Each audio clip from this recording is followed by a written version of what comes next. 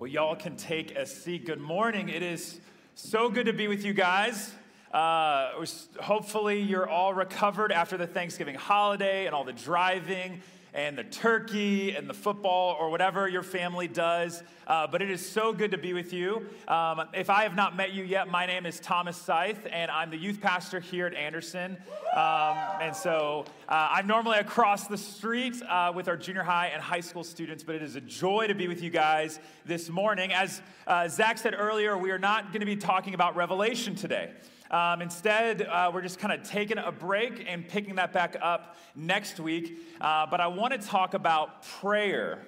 It's something that I've been learning a lot about over the past couple years, and want to share with you some of the things that I think I've been learning. But to begin, I want to tell you about the first time me and my wife bought our house, the first house that we bought. And so I want you to picture for a second that moment, right, for you. The first property that you purchased, right? And you became like as we say to our son, you're a big boy now, right? Like you buy a property, you buy a house, or for some of you, if you're still in college, maybe that first house that you live in, or that first apartment that you get, that you're not living in your parents' home anymore.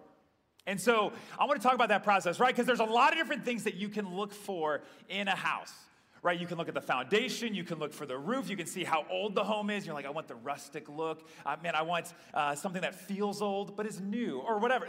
Right? There's a lot of different things that we can say, right? You can look at what color is it, what is the plumbing like. You can look at so many different things when it comes to a home buying process. But there's one thing that quickly rose to the top of the list for me, and that was location.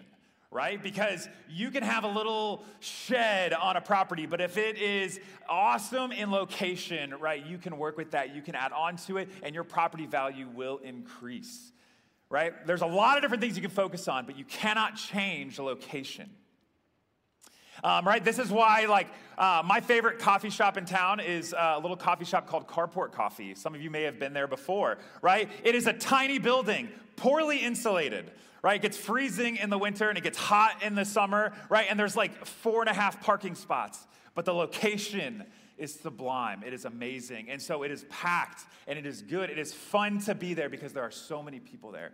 Location.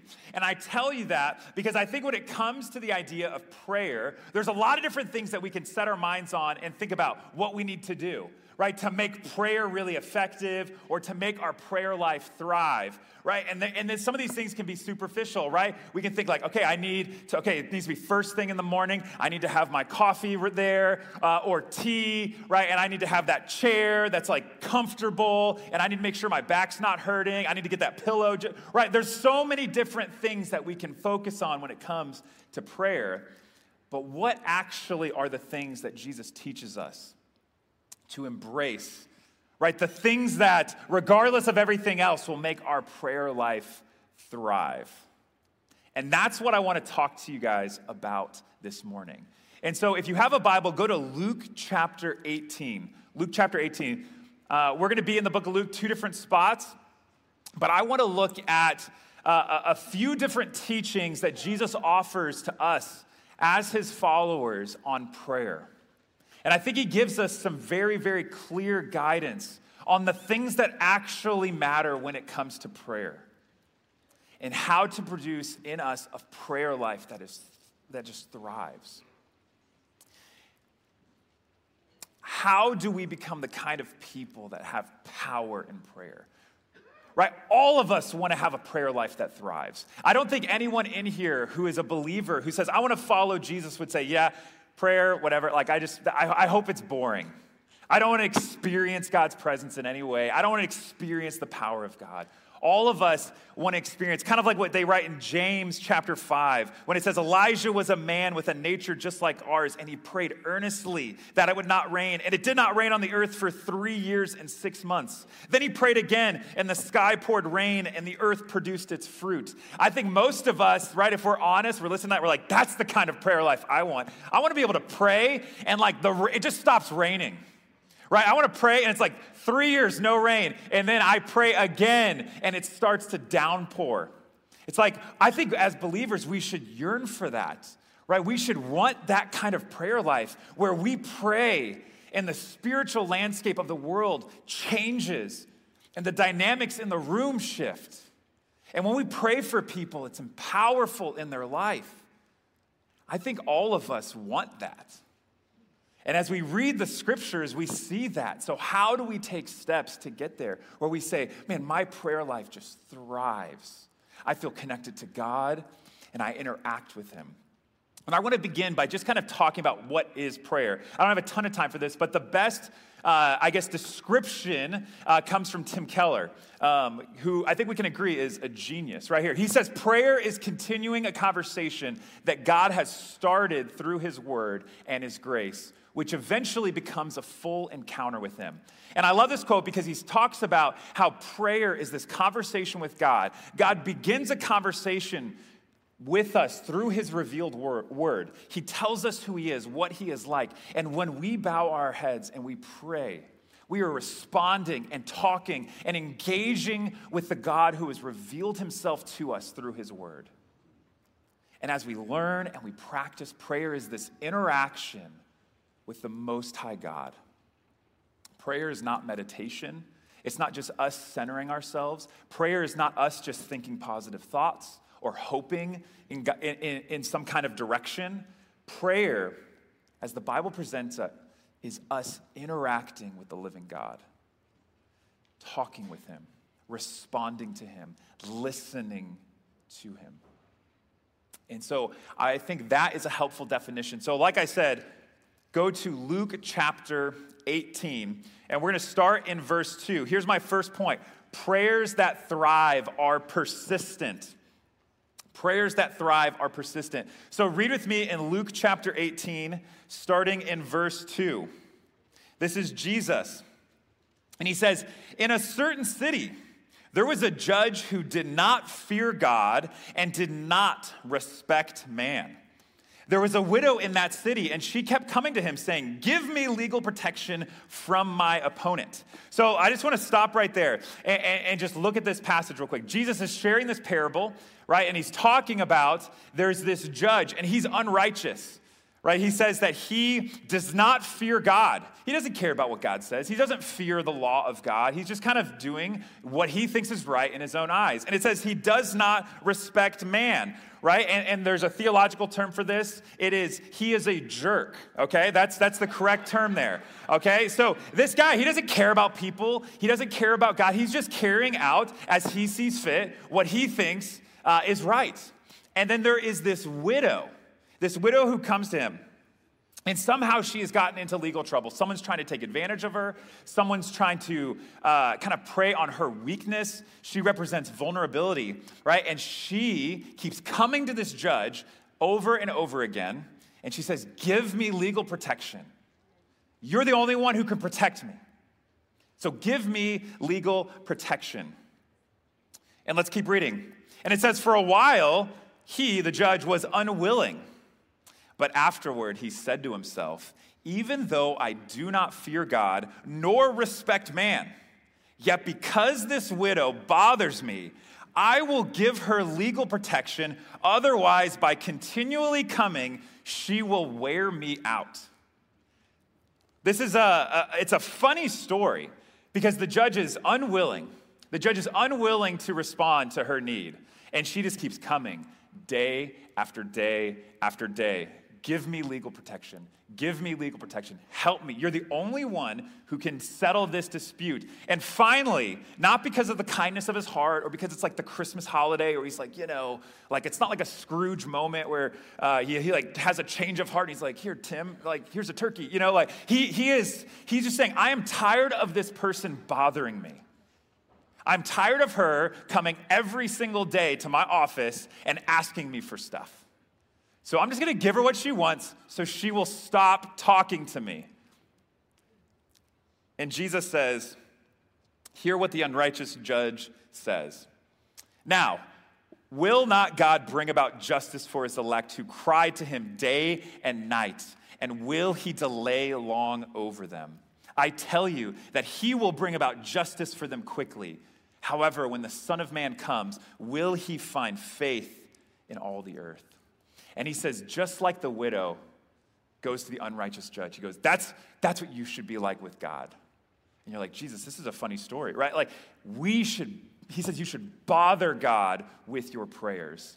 But he doesn't say that God is like the unrighteous judge. It's a contrast with the judge. He says, how much more should you go to a righteous, loving God if an unrighteous judge will respond to persistent prayer?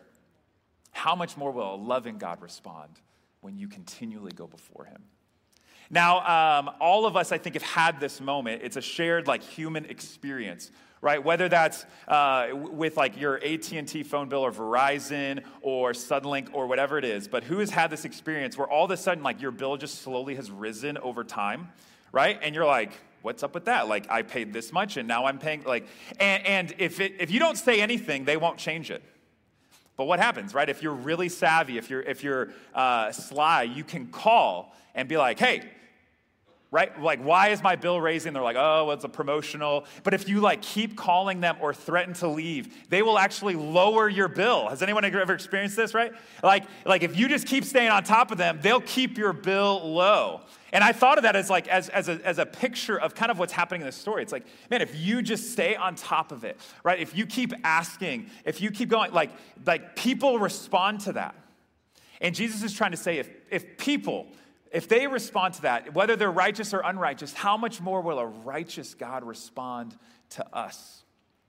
Persistence in prayer leads to experiencing the power of prayer in our lives. I just want to read off a few scriptures. Look at what the scriptures say about how often we should pray. Okay? 1 Thessalonians 5, pray without ceasing. Ephesians chapter 6, with all prayer and petition, pray at all times in the Spirit. Philippians chapter 4, be anxious for nothing, but in everything by prayer and supplication with thanksgiving, let your requests be made known to God. Or Colossians 4:2, devote yourselves to prayer. This is all over the scriptures. The scriptures make such a big deal about prayer. They say, devote your life to prayer. Devote your life to the practice of prayer. Be persistent in prayer. Pray at all times. Develop this habit of prayer in your life because God responds to that. If you want to take a step forward in your prayer life, resolve in your heart to say, I'm going to be a person who's persistent in prayer. But I think if we're honest, all right, if you're like me, prayer is really difficult, right? I would rather do something else often, right? I'd rather watch TV. I would rather talk to a friend or, there's so many different times where different distractions will come in, and they're not even bad things. It's just, how do I make time for this? And as I was thinking this week, I think there's two things that get into, kind of block us from developing a persistent prayer life. And I think the first one is this. We have a false belief about what prayer actually is. Right? We see the teachings on prayer, but a lot of times we think that prayer is some kind of just lip service. Right? We think that it's just, God's going to do what God's going to do, and so it actually doesn't matter if I pray or not. Right? Because God's just he's got this train moving forward. He's taken this a direction, and sure, I can align with that or not, but it doesn't actually matter if I pray. God doesn't really care because God's just going to do what he's going to do. And we kind of have this belief that prayer doesn't actually do anything. And if you just read through the scriptures, that is not how the Bible talks about prayer. Jesus will say in Matthew chapter 7, ask and it will be given to you. Seek and you will find. Knock and it will be open to you. For everyone who asks receives, and he who seeks finds, and to him who knocks it will be open to you. Prayer does change things. And I don't know how God's sovereignty and his response to our prayers works, right? That is one of the, that is something that is inexplainable. But the scriptures over and over and over again say, pray. God loves when we pray. God responds to us when we pray.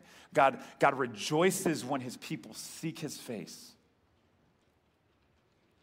So I think that's the first thing. We have a false belief about prayer. We say in our minds, it doesn't do anything. And that's not true. Prayer changes the landscape of the world. But I think the second thing is just busyness. I love what James chapter 4 says. You do not have because you do not ask. James says that twice in the book of James. He says the reason that you haven't received what God wants to give you is simply because you have not asked him. He's waiting to give you something, or he's waiting to speak to you, but he says you don't seek him. And I just want you to think about that, because there's things that God wants to do in your life, powerful things that God wants to do. God wants to move in powerful ways. And according to Scripture, sometimes we don't get to experience those things because we just don't ask God to do it. And I think sometimes we say, I'm too busy for that, or there's not enough time for that. Now, if you say, okay, I'm really busy, and some of you are extremely busy, I want to show you this passage from Acts chapter 6, okay? Acts chapter 6. So this is early on in church history, right? The church is just forming. It's blowing up. Like, people are coming to faith. It's awesome. The church is growing, and they're like, how do we govern this thing? Like, we don't even know. Like, and God is just moving in powerful, powerful ways. And the apostles are starting to get overrun. They're getting too busy with good things. Look what this says. It says, so the 12 summoned the congregation of the disciples and said, it is not desirable for us to neglect the word of God in order to serve tables. Therefore, brethren, select from among you 7 men of good reputation, full of the Spirit and of wisdom, whom we may put in charge of this task. But we will devote ourselves to prayer and to the ministry of the word.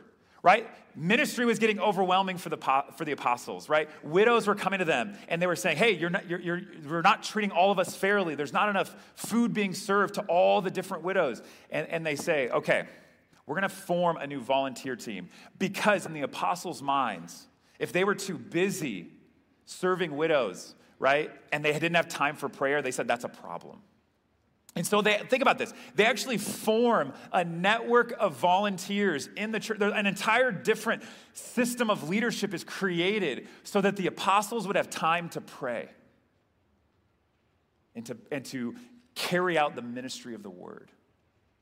Now just think about that. It was such a high value for them where they say, I can't even, no. And how often do many of us get busy serving in the church or volunteering, and we say, okay, I'm doing good things for the Lord, but there's no time just to devote ourselves to prayer. We must be persistent in prayer. Now, how do we practically do that? I don't think it just looks like leaving here and being like, I'm going to pray more. Go. Like, let's just do this, right? I think it starts with this, right? This is what I've learned, and I'm growing in this with you guys, right? I think it begins with just setting aside a time each week. Pick one time, start with that, and say, I'm going to set aside 30 minutes, and that 30 minutes is just going to be set aside to pray. It's not going to be to do a great devotional, and meet with people. It's just going to be a time for me to pray and talk to God, right? And if you're like, I'm bad at prayer, it's hard for me to focus, the only way to learn to pray is to do it. Right? It's not by reading about it or thinking about it really hard. It's just setting aside time to pray. So pick 30 minutes, pick 45 minutes, whatever, and say, hey, every week at this time, we're going to pray together. I'm going to pray with people. I'm going to pray individually and build that into your character as a believer. Because again, prayers that thrive are persistent. Let's keep going. My second point today is prayers that thrive are humble. So I want to keep reading in Luke chapter 18. Jesus tells a different story, starting in verse 9. And he says, and also, he also told this parable to some people who trusted in themselves that they were righteous, and they viewed others with contempt. Verse 10, 2 men went up into the temple to pray, one a Pharisee and the other a tax collector.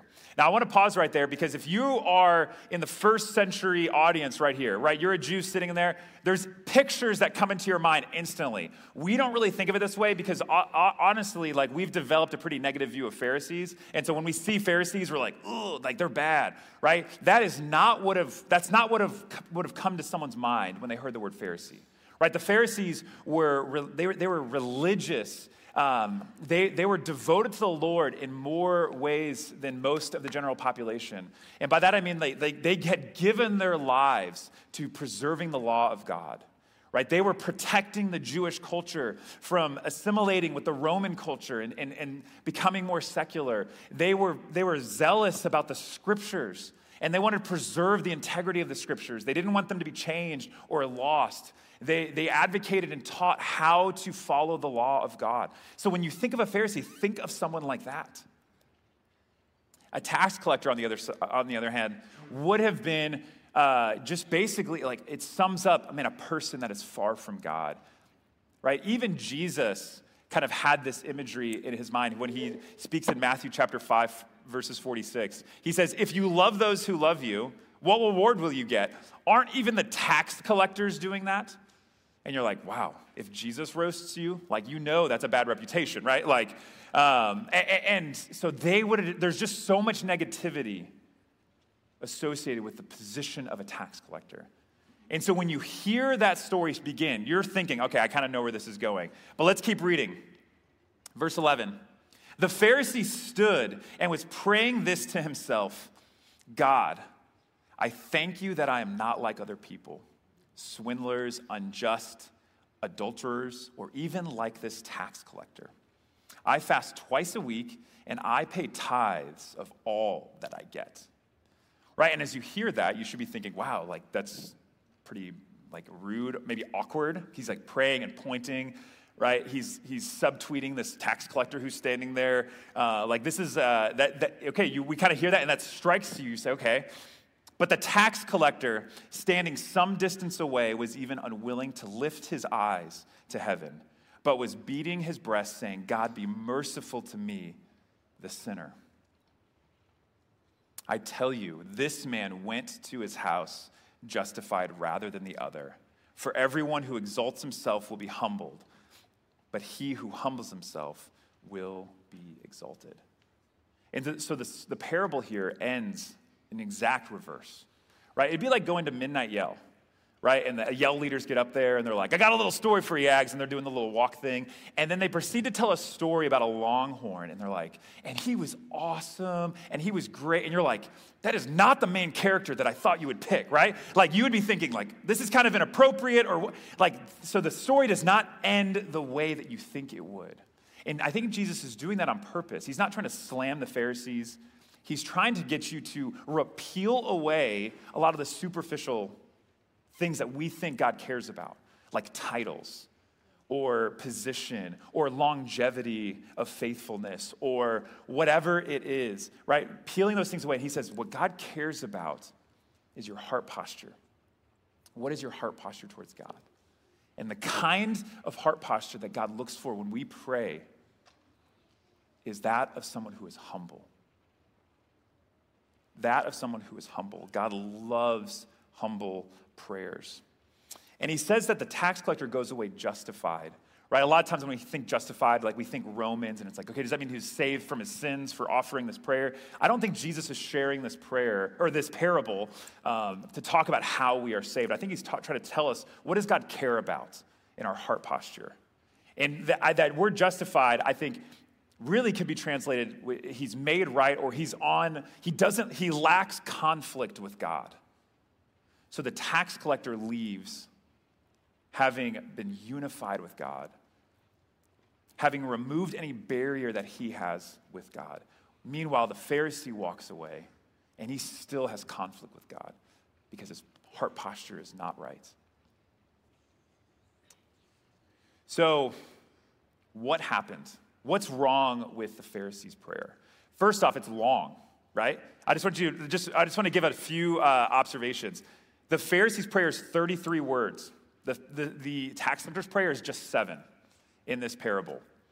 right? The tax collector confesses that he is a sinner. The Pharisee compares himself to the tax collector and points out the tax collector's sin.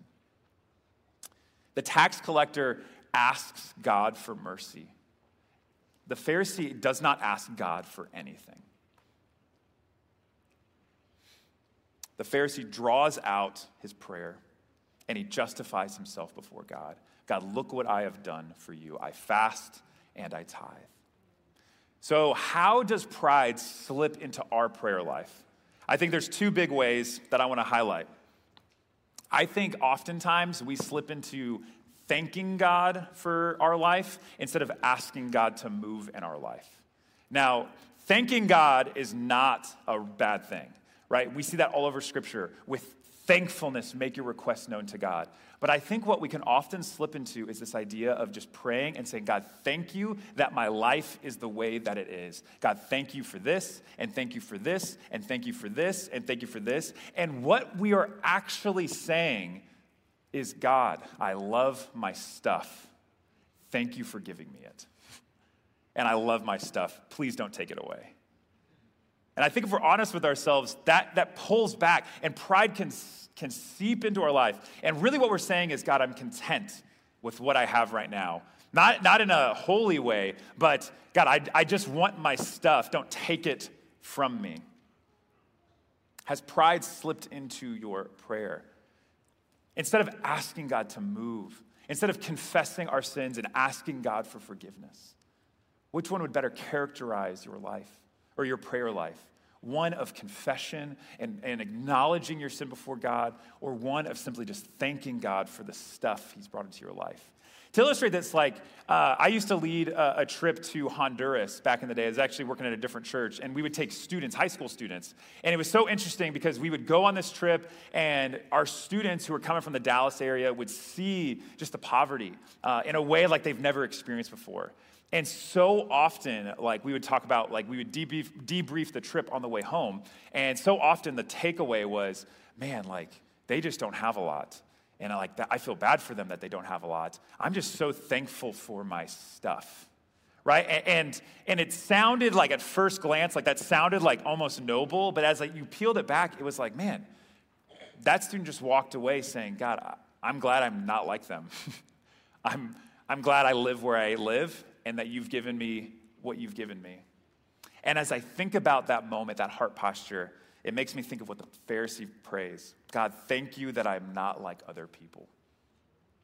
How often have we prayed that? So I think the first thing is we ask, or instead of asking, we just thank God. And the second thing is, I think we often justify ourselves before God. We say, God, I understand that whatever, I have this issue, but it's not that big of a deal. We try to downplay things. It's like when you build your resume, right, where you try to stretch the truth as much as possible without lying, right? And you're like, I didn't just work on a team. I'm a manager, a collaborator, excelling in teamwork infrastructure, right? It's not like you just know how to type. You're like, I'm proficient in word processor. And you say all that, we elaborate these things. And I think we do that with our prayers to God sometimes. And we can point out the things that we are doing for God, or the things that God maybe owes us because we've done those things. How often do we justify ourselves? And so I think the challenge for us is to say, let's remove that and let's humble ourselves in prayer. I love what James chapter 4 says, because it says it so bluntly.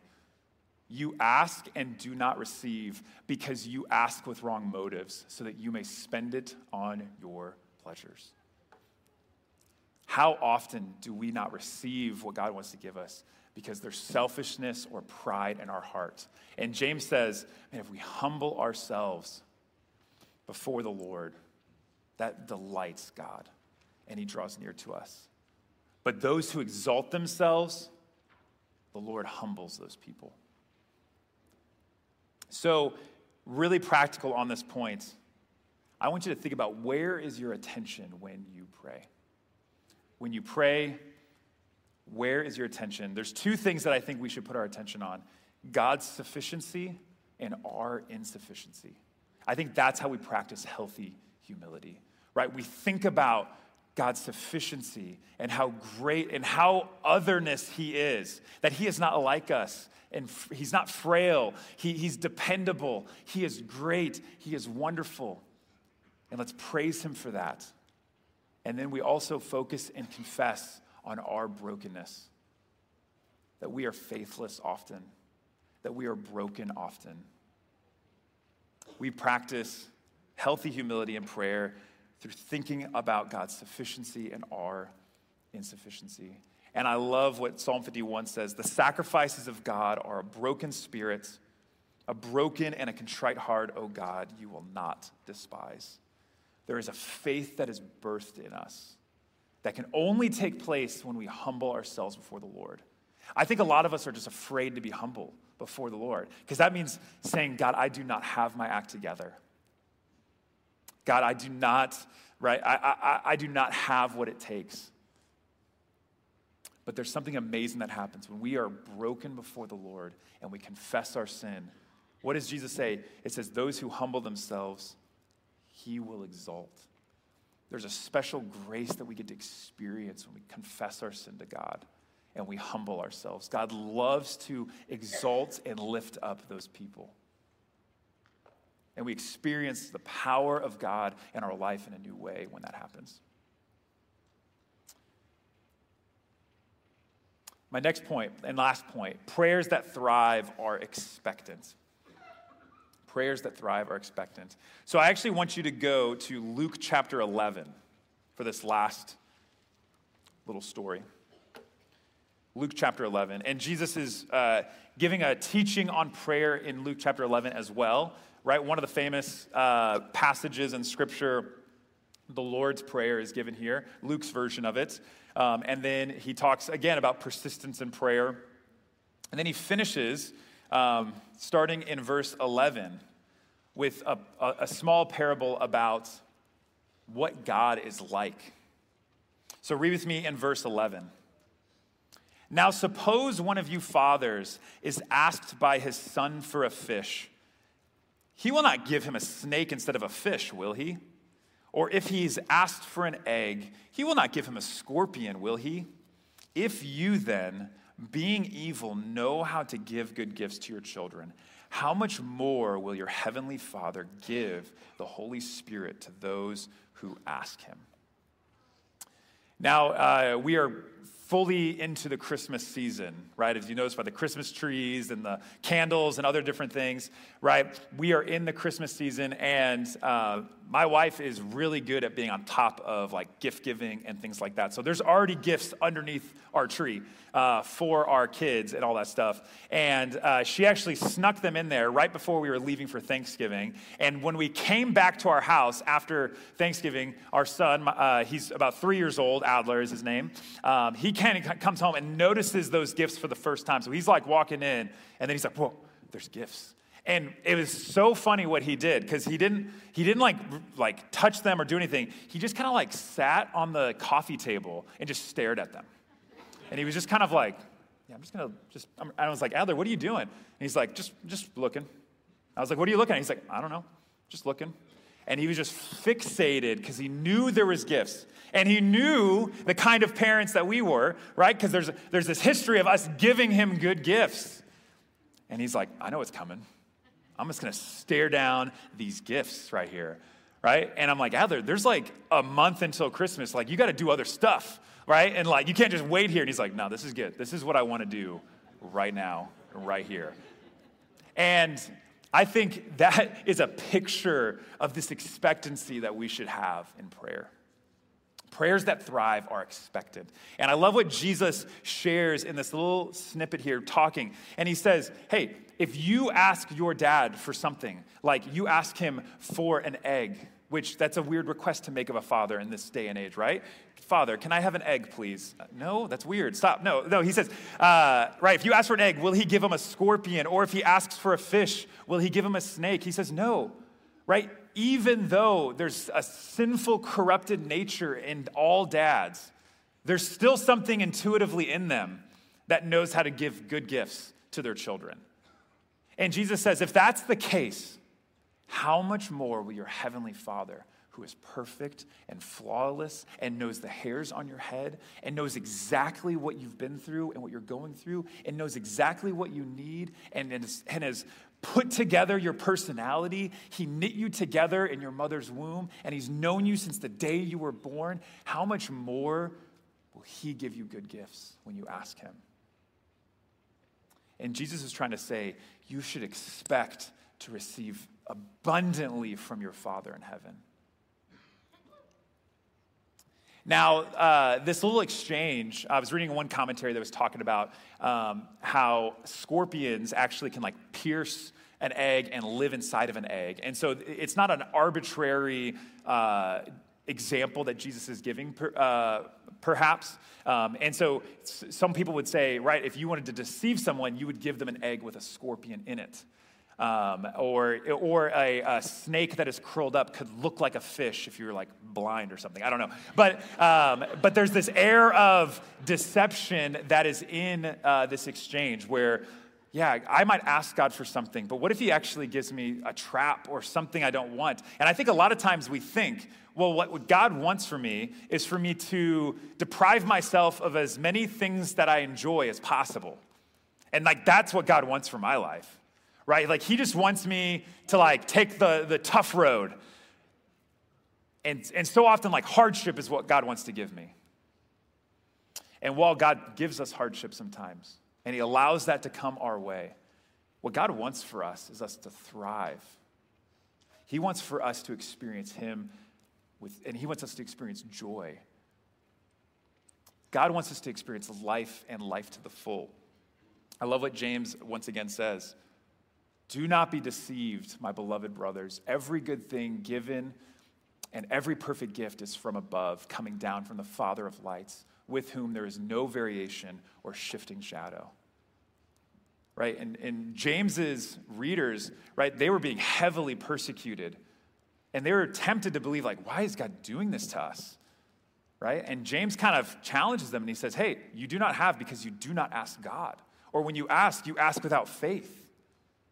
And he says, and you're tempted to believe that God is just picking on you or trying to give you something evil. And he says, don't be deceived.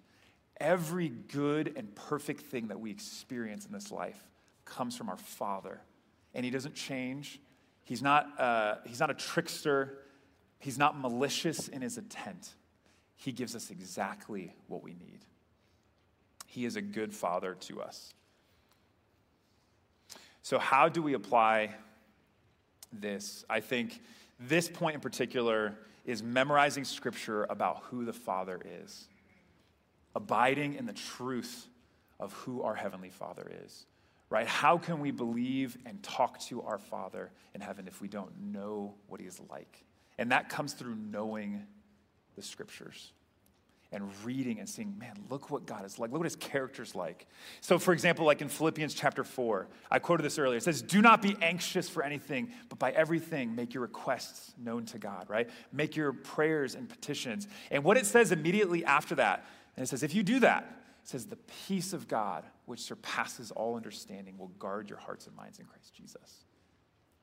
And you meditate on that. Man, when I come to God with my anxieties and the things that freak me out in this world or the stresses or the uncertainty of the future, what the scriptures say is what God wants to give us is the peace of God which surpasses understanding. And it guards our hearts and minds like a tall wall around a city. And it protects us. Man, the more we memorize that and abide in that, and we expect that as we pray and interact with God, it'll change us. So I want to end just by recapping.